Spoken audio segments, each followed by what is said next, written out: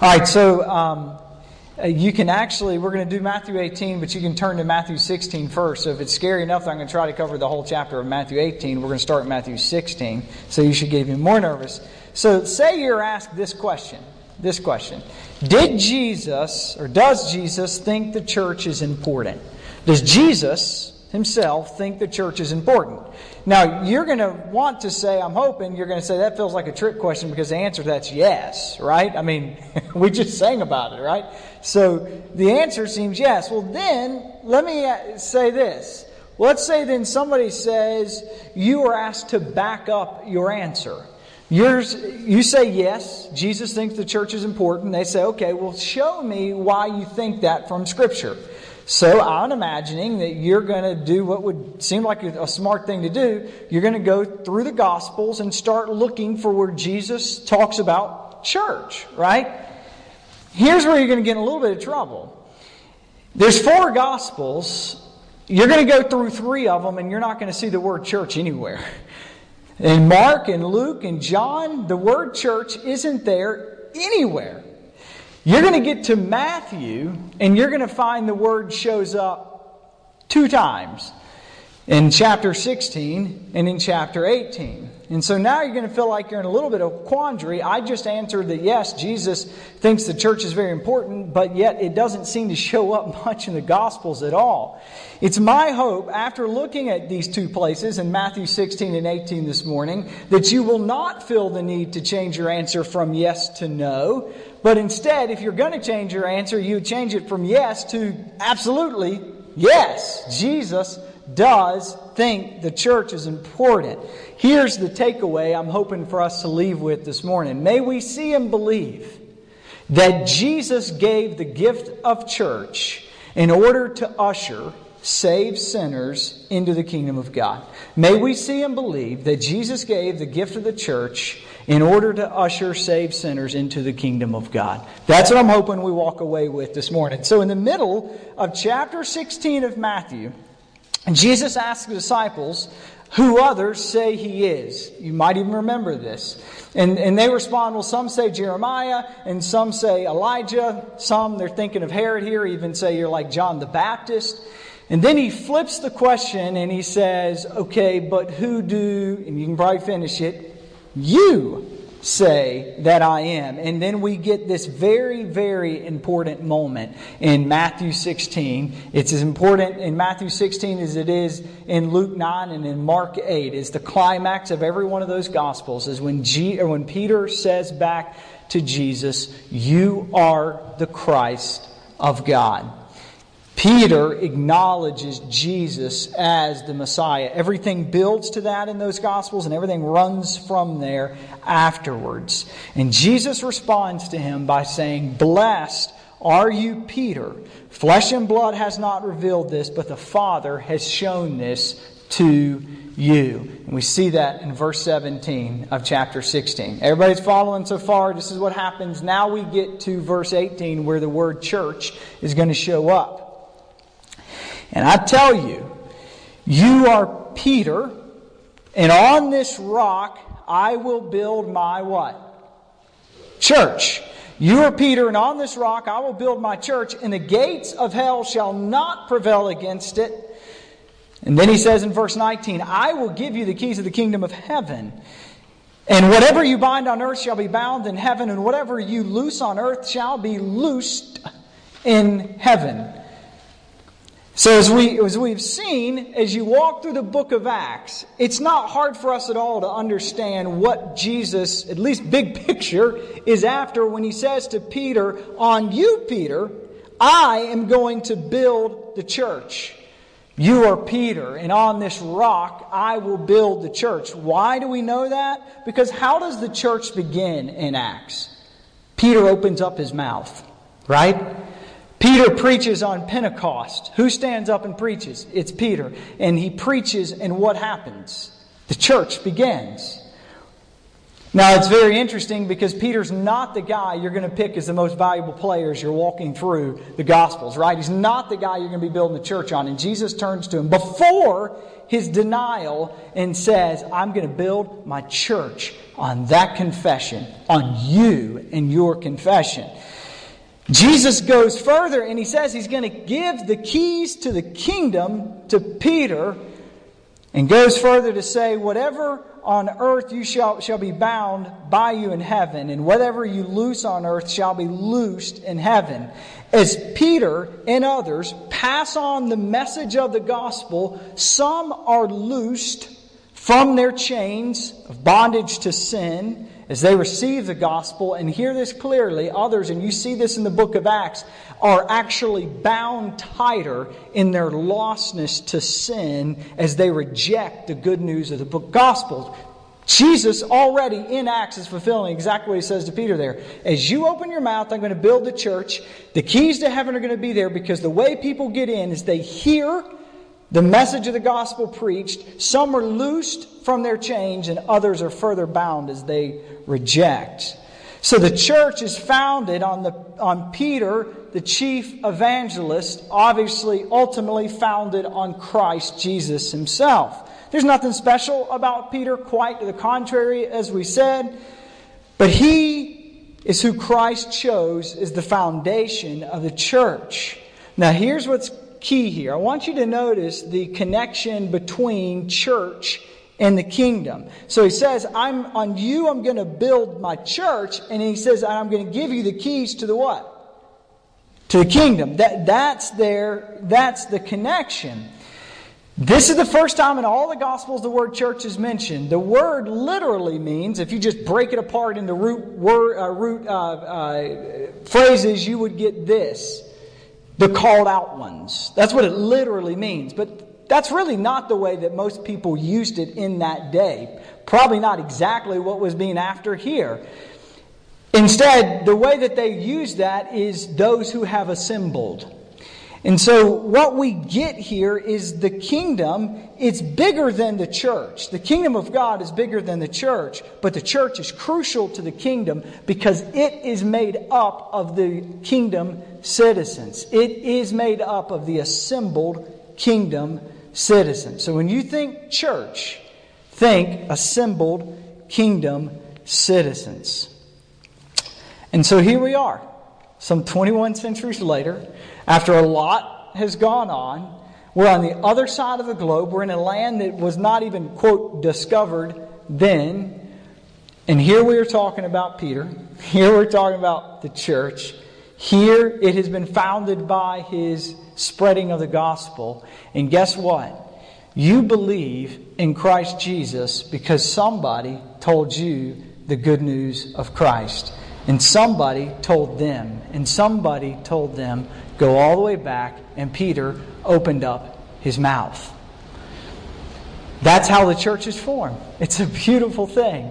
And so here we have, on the other side of the world, kingdom citizens gathered, assembling for the kingdom. Now, Matthew 18. If point 1 is church, it's the assembly of kingdom citizens. Point 2 is humility, the chief mark of kingdom citizens. Church is the assembly of kingdom citizens. Humility is the mark of kingdom citizens, the chief mark of kingdom citizens. Verse 1 of Matthew 18. At that time the disciples came to Jesus saying, this is verse 1, who is the greatest in the kingdom of heaven?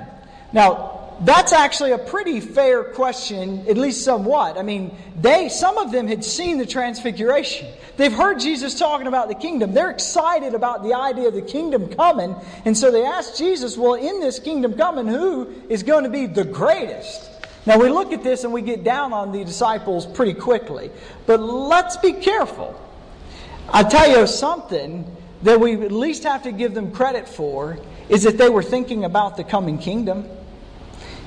I don't know about you, but one of the reasons I don't often ask the question, who and how is it going to be the greatest in the coming kingdom, is not because I don't wonder about that question. It's because I rarely think about the coming kingdom. As those in a Western society, it's easy for us to put hopes in lots of other things. Some of us are thinking more about future retirement than we are a coming kingdom. Some of us are thinking more about a future spouse than we are the coming kingdom. Some of us are just happy the NFL is going to start up in August more than we are the coming kingdom. But these men had been radically changed. They actually rested hope in the kingdom, so much so that it mattered to them, how is the pecking order going to be? That's not the right question, but at least they were there to ask it. Jesus flips everything upside down in verse 2. And calling to him a child, he put him in the midst of them. This is the child. Jesus grabs his child, he puts him in the midst, and he says, "Truly I say to you, unless you turn and become like children, you will never enter the kingdom of heaven." Now, to understand this response, we have to understand that children in this culture were thought of very differently than they are today. They were not treated as idols. They were not the constant center of attention. They were not assumed innocent, sweet angelets. They were cared for, but children were understood to be helpless, dependent, and needy. Now keep that in mind, because the import of that is real crucial to understand what Jesus is after. Also, understand that Jesus does not answer the question who's going to be the greatest in the kingdom. Instead, he now flips it to first answer the question who even gets in to the kingdom. He says only those who turn, that is, who change and become like children, will enter the kingdom of God. Who gets into the kingdom? Those who are helpless, dependent, and needy. Citizens of the kingdom are helpless, dependent, needy persons. So if churches are assemblies of kingdom citizens, then churches are full of helpless, needy, dependent persons. Folks, that is not what characterizes most churchgoers today. Just be honest. Is it not the case that some of the proudest people in America wake up on Sundays, put on their finest clothes, and go out to church proud of their attendance and proud of their righteousness? Hear the word of God clearly this morning. They will not see the kingdom of heaven. Proud people do not get in. Instead, a kingdom citizen arrives to church on a weekly basis and says, "Father, thanks for drawing me again. Thanks for holding me fast one more week. Thanks for bringing me back. Thank you for the mercies that are represented on your behalf for my soul just in me being here. Thank you for Christ, my older brother and my Savior." C.J. Mahaney, in a very helpful book called Humility, he defines humility this way. He says, humility is honestly assessing ourselves in the light of God's holiness and our sinfulness. It is honestly assessing ourselves in the light of God's holiness and our sinfulness. The most distinctive characteristic of Christ-likeness is humility. The chief fruit of personal and corporate revival is humility. The most apparent sign of a healthy church is a humble church. Verse 4, whoever humbles himself like this child, he is the greatest in the kingdom of heaven. Jesus flips it and he says, those who are least are the greatest in the kingdom of heaven. Bear in mind, there is a big difference between childishness and childlikeness. So Jesus says that humility is to be childlike, but let us not confuse that with childishness. Childishness is condemned in the Bible, but the Bible exalts childlikeness. Okay, so we have a chief mark of a kingdom citizen, that is humility or childlikeness. Now this is really an important point for the rest of the chapter. Children need protection, care, and nourishment. If I never knew that before, I know that now. Children, in the word needy, in my mind, could not be any more synonymous than they feel like these days in my life. If childlikeness is the chief mark of kingdom citizens, then how will kingdom citizens be protected, cared for, and nourished? So Jesus almost sets up a problem here. Kingdom citizens are these childlike creatures. Well, the people in that day understood what that meant. That meant they're needy. Well, if they're needy, how are they protected and cared for? That's what the rest of the chapter is about. Verse 5. Whoever receives one such child in my name receives me. But whoever causes one of these little ones who believes in me to sin, it would be better for him to have a great millstone fastened around his neck and be drowned in the depth of the sea. Now that's Jesus on Jesus. That's probably not one that makes many of our bumper stickers. One of the great quotes of Jesus, right? All right, they're actually quite straightforward verses in one sense. Any parent, at least any good parent, if you ask them what brings them the most joy, a good parent is going to tell you to see my child flourish. And what brings them the most pain? To see their children in pain.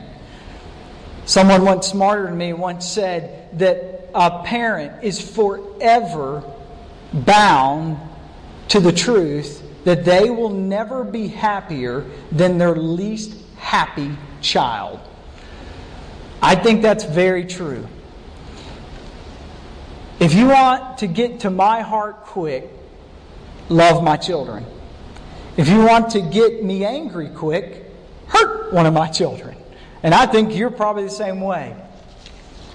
So is Christ. If you want to get to the feet of Christ and to tell Him you love Him, go love on one of His children. But you hear Him very clearly. You go causing pain to one of His children, and He will literally hunt you down. That's exactly what that says.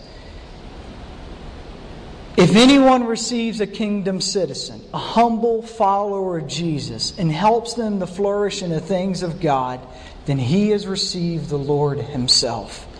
What an amazing promise. How could anyone say they love Jesus and not deeply love the church?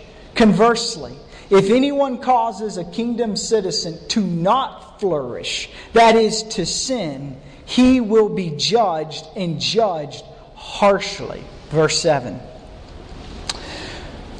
Woe to the world for temptations to sin. For it's necessary that temptations come, but woe to the one by whom temptation comes. Now we begin to see what Jesus understood to be that from which kingdom citizens need to be protected. Kingdom citizens need to be protected from sin. Jesus understood that as kingdom citizens assembled in churches, they would need protection from sin. They need protection from sin from without, outside of the church. Temptation that comes from the world. Therefore, Jesus says, woe to the world who in any way tempts any of my little ones, that's you and me, to sin. Jesus promises that no one in the world outside of the kingdom will get away with tempting believers to sin. They will be judged. No one who tempts a kingdom citizen to gossip was going to go unjudged. No one who seeks to sow division in a church of Jesus Christ will go unjudged. No editor of a magazine that tempts believing young women to dress in ungodly, immodest ways will go unjudged. No producer of mainline movies who seeks to normalize sex as anything outside of the beautiful, private display of covenant love between a husband and a wife will go unjudged. God will judge anyone who incites sin in the heart of one of His children. Everyone will be judged. So, though kingdom citizens have been freed from the power of sin, they have not yet been fully freed from the presence of it. And as such, temptations will not only come from without, but it's also going to come from within. Read verse 8. And if your hand or foot causes you to sin, cut it off and throw it away. Also not one of his most famous postcards, right? It is better for you to enter life crippled or lame than with 2 hands or 2 feet to be thrown into the eternal fire. I just don't understand these folks who say, I believe in Jesus, but I don't believe in things like hell. Okay, so the Jesus you believe in is a big liar, I guess. Anyway, all right, that wasn't in the sermon, but we'll just keep... It's all over the place. All right, verse 9. And if your eye causes you to sin, tear it out and throw it away. It is better for you to enter life with 1 eye than with 2 eyes to be thrown into the hell of fire.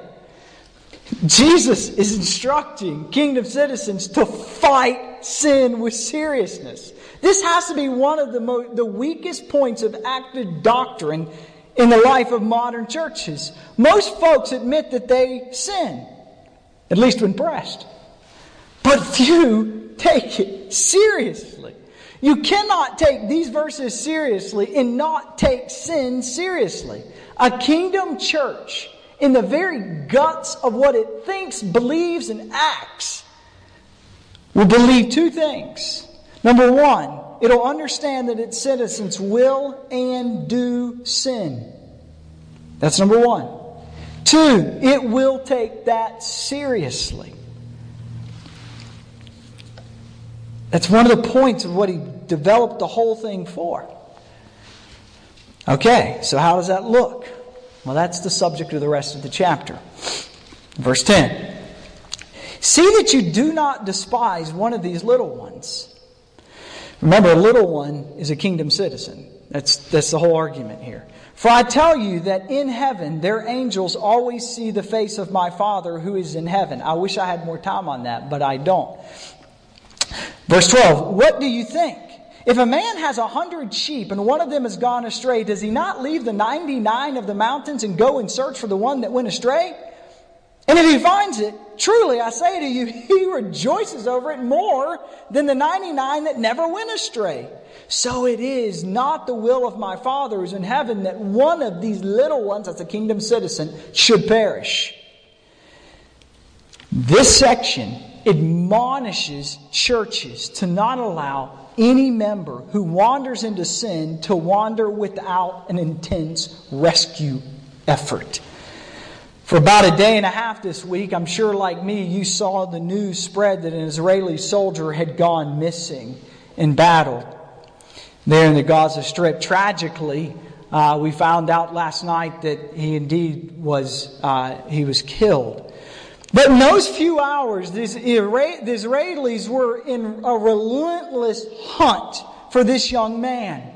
Here Jesus says that a kingdom church treats every member with the same care. No member who wanders is allowed to wander without a major, intense, high-risk mission to rescue him or her. Now, I know this is going to seem like somewhat of an obvious point here, but notice that the rescue effort for the Israeli soldier, that would have been impossible if the Israeli Defense Forces, the IDF, did not know who was an enlisted soldier. Similarly, a church without members has no way of knowing who it's responsible to go rescue. One of the most significant benefits of joining a church is a formal pledge of one of the other members to a joining member that, God forbid, if the adjoining member should ever go missing, then a rescue effort would ensue to bring him back. Notice that is not a pledge made with just church pastors or deacons. It's a pledge made with the congregation. So if you're a member of Cornerstone Baptist Church, one of the benefits you have is this. We are committed that with God's help, we will not let you wander long without a rescue effort to come get you. And let me tell you, I am deeply concerned for my own soul. One of the things that would scare me the most is if you told me I had to live without a church family. And I mean an authentic family who knows me and is going to come after me. I know my soul. It could wander. But it's really a good thing to know there's a church who will come find me. This is not in the notes, but I'm just going to throw it out there. I remember when Nathan was in the process of joining is around the time we were doing the Constitutional Task Force and all that. He popped out a question that I thought was such a good question. He said, what are some of the things that the church pledges to those who join? And I thought that was such a good question. And I think one of the things he was looking for, and I think you got it as an answer, is we'll come rescue you. We'll come rescue you from your own sin, God forbid. Jesus says, you as kingdom citizens are children. We are children. We need protection. And Jesus says, I will give that to you in the blessed community of church. I instruct you to watch over each other's soul. We call this rescue effort something called church discipline. It's the process of the church recognizing that a sheep has gone astray and the church fulfilling its role given to it by Christ to bring him back. From beginning to end, it is about rescue and restoration. It is never judgment. It is never punitive in nature, but it's aimed at saving a brother or a sister. This process is used for habitual, unrepentant sin. Look, let's just be honest. Let's not be silly. It's not used for each and every sin that's committed. We would do nothing else. But I couldn't even have a job. You couldn't have a job if you had to look after every single sin in my life. There's no way. I'd keep you busy, just me. Right? My wife can approve to that. She'd say, you'd spend all day getting confession calls, right? It's about wandering. And that's exactly what Jesus pictures there. A sheep that's gone astray. And that is a sheep that's in the fold, messes up and repents. Messes up but repents. It's about habitual, unrepentant sin. All right, so after giving instruction on how to handle general or unrepentant sin in the body, Jesus now says, what about friendly fire? And that's intentional friendly fire. When members sin against one another. Verse 15. If your brother sins against you. Now, given what Jesus already said, we could even translate that, when your brother sins against you, go and tell him his fault, between you and him alone. If he listens, you've gained a brother. We're instructed to reach out to our brother first in private. This demonstrates the emphasis placed on restoration and rescue. If he listens, you what? You won the argument? You showed him? Nothing like that in the Word of God. You gained a brother. You rescued a brother. Some say, well, what do they mean by gain a brother? Let me tell you, if they'd have found that Israeli soldier, and I said to his battalion that he went out with, hey, did you guys gain a brother? None of them were asking me, what do you mean by gain a brother? Yeah, we gained a brother. He was lost and he's back with us now. 16. But if he does not listen to you, take one or two of the others along with you, that every charge may be established by the evidence of 2 or 3 witnesses. If he refuses to listen to them, tell it to the church. In the unfortunate event that the brother is unwilling to repent and turn from sin, then Jesus teaches to take 1 or 2 more folks in hopes they may be able to rescue. Notice that every effort is made to encourage repentance, to encourage rescue. Only after the wayward brother has been given ample time to repent does anything go before the church. And taking it before the church is not punishment. Let me say that again. It's one of the most misunderstood things in the Scriptures on this. Taking it before the church, according to the Scriptures, is not punishment. Instead, it is to gain more help. I want to support that with argument from the Word of God here. How do I know that? Because the very next verse begins with, and if he refuses to listen, even to the church. So the point of taking it to the church is so the church can join in the rescue effort. It makes sense. You got a sheep that's gone. You go after him. You can't bring him back. So what do? You go get a couple more folks to go with you. You go together. You try to bring him back. We can't bring him back. What do? You get everybody and you all go. And you try to bring him back. Taking it before the church is not meant as embarrassment. It's not punishment. It is saying, let's all work to rescue. And if he refuses to listen even to the church, let him be to you as a Gentile and a tax collector. Now Jesus tells us that if a member is unwilling to repent, even after the church has spoken, then they are to be considered as a Gentile and a tax collector. They are to be considered as an unbeliever. That's exactly what Jesus is after there. There's no question about that. They are to be removed from church membership. Why? I think this is so important. Actually wrote why, question, emphasized him, why. It's crucial to get the logic here. It is so crucial.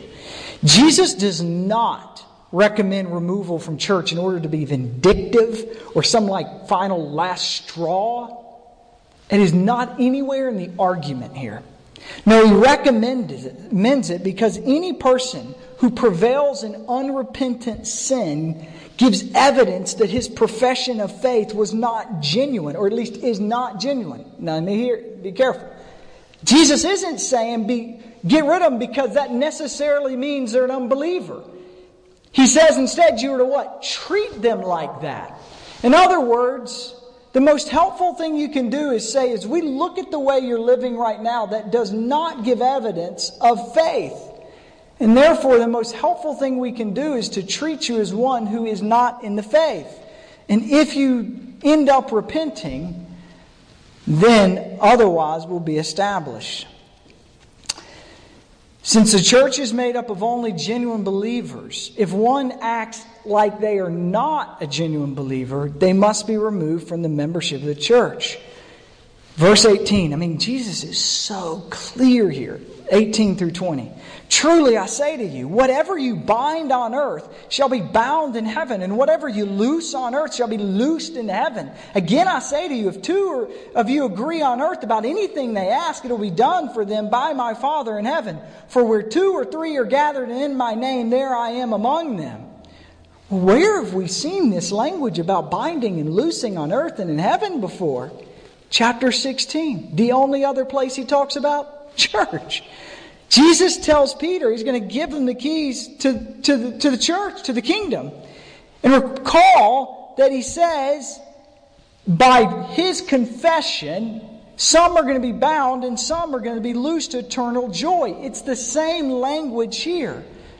The church is obligated in this manner. To fail to do so is to be as bad as to fail to share the gospel to begin with. Let me say it again. Failure to rescue another brother is as bad as failing to share the gospel to begin with. Why?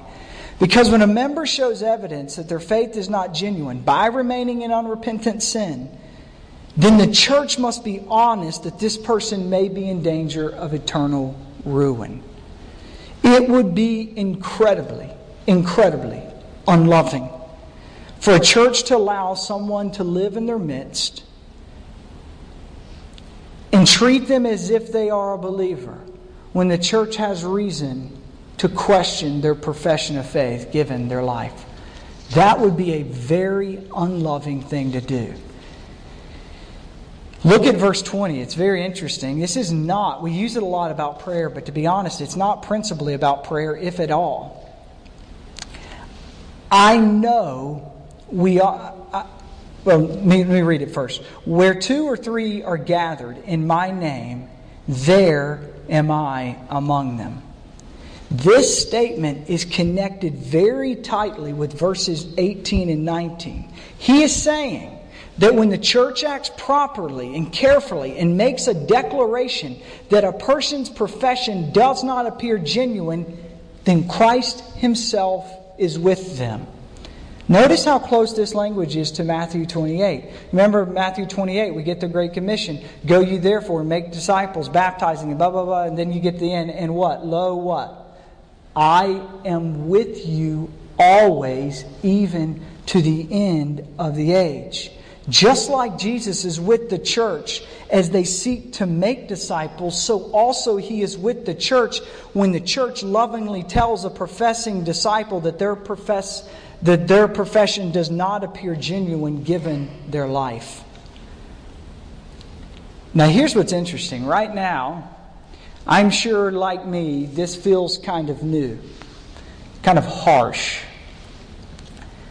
This is what's so interesting if you look at church history. That's a real shame, because this has been the practice of churches across the centuries. Until about the last 75 years, when in the midst of the church growth movement, we threw this passage in the junk drawer. Any responsible pastor, any responsible congregation must obey the teachings of Christ and care to rescue lost soldiers. It may be uncomfortable, it may be hard, but it is biblical, and it is a way to save souls from hell. Let me read to you an actual dialogue from church history between a Baptist minister in England. This is Andrew Fuller, if you're interested in Baptist history. And now he dies in 1815. This is an actual dialogue, so it's probably late 1700s, over 300 years ago. I love reading old Baptist. And this is the dialogue that he had with a person in the membership interview process. A lot of how we do membership, it's not new. This is the way Baptists have been doing it for centuries. He's been told that the lady who he's interviewing has been disciplined by her past church. It's called an independent. She's going to call it an independent church in this, but it's like a Presbyterian church today. Listen to this interview. This is Fuller. Well, Margaret, you've lived in the world for about 40 years. In other words, about 40 years old. How long do you think you've known Christ? A little more than a year. What? No longer? I don't think so. And you've never professed to know Him before that time? Yeah, I did. I was a member of an independent church for several years. A member of a church that did not know Christ? How is that? I was brought up to be religious, and I deceived myself and others into professing so. And then why did you leave the church? I was cut off. In other words, church discipline, they removed me. What? Because you became persuaded to be Baptist? That's funny. No, because of my bad conduct. Of what then had you been guilty? My heart was lifted up in vanity. I got into debt for clothes and other things, and then deceived and did many things. Okay, I had to stop and laugh when I read this. They disciplined this woman for having credit card debt and lying about it. Oh, God forbid we went that far in our churches today. But anyway, shopping for women has always been a problem in the church. I got historical evidence of this. All right, anyway. All right, that's the first amen I got out of this corner. Yeah, you'll deal with that when you get home. All right, so she says, I lied about a lot and they cut me off. And it was for these things they cut you off. Yeah. And do you think that was right? Oh, yes. And did that help you come to the knowledge of Christ that you at last have? When I was cut off from that church, I sunk into the deepest despondency. I felt as an outcast from God and man. I wandered about speaking, as it were, to nobody and nobody speaking to me. My burden seemed heavier than I could bear. At that time, a passage or two of Scripture came to my mind, and I was led to see that through the cross of Christ there was mercy for the chief of sinners. I wept much. My sin was very bitter. But I saw there was no reason to despair. For the blood of Christ cleanses from all sin. And it was there that I found my conversion in Christ.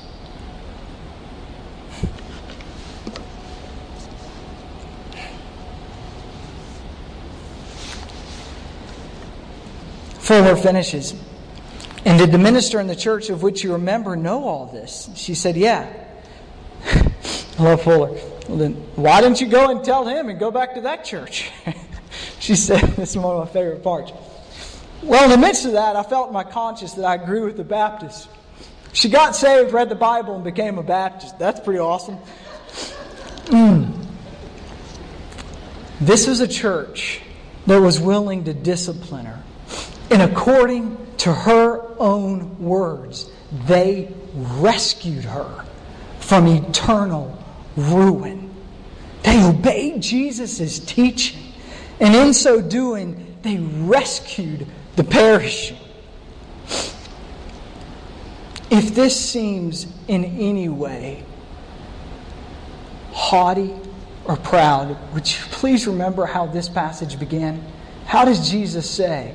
What is the chief mark of a kingdom citizen from the mouth of Jesus? In this passage, humility.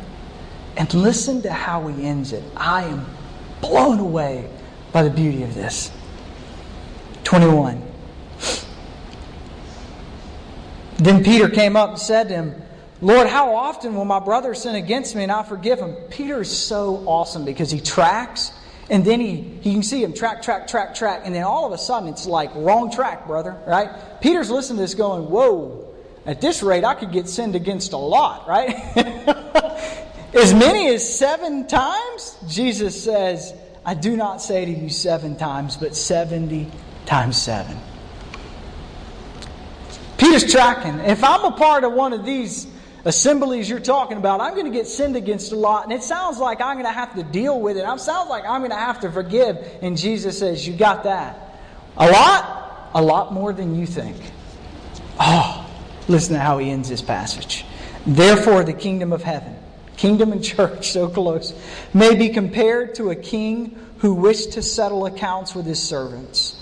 When he began to settle, one was brought to him who owed him 10,000 talents. Verse 25. And since he could not pay, his master ordered him to be sold with his wife and children and all that he had, and payment to be made. Verse 26. The servant, he fell on his knees and he implored him, have patience with me and I'll pay you everything. Verse 27. Out of pity for him, the master of that servant released him and forgave the debt. Sound familiar?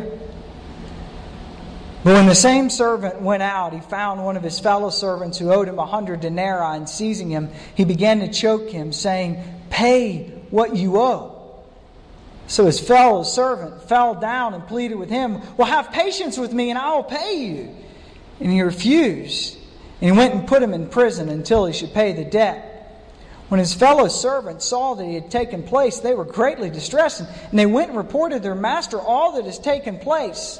His master summoned him and said, you wicked servant, I forgave you all the debt because you pleaded with me. And should not you have had mercy on your fellow servant as I have had mercy on you? And in anger his master delivered him to the jailers until he should pay all his debt. Hear carefully. Verse 35. So also my heavenly Father will do to every one of you if you do not forgive your brother from your heart. Wow. Sandwich. He sandwiches the whole idea of church discipline and bookends it beautifully. On one hand, those who are real kingdom citizens will be humble people. And on the other end, there will never be anybody on earth who will be more quickly to forgive than a citizen of the kingdom of heaven, because he or she has been forgiven so much. How is he going to protect his flock?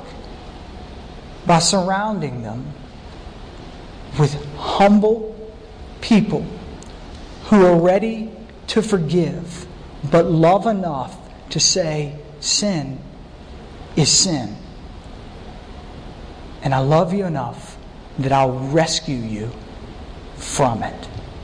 That is Jesus on the church. Let's pray.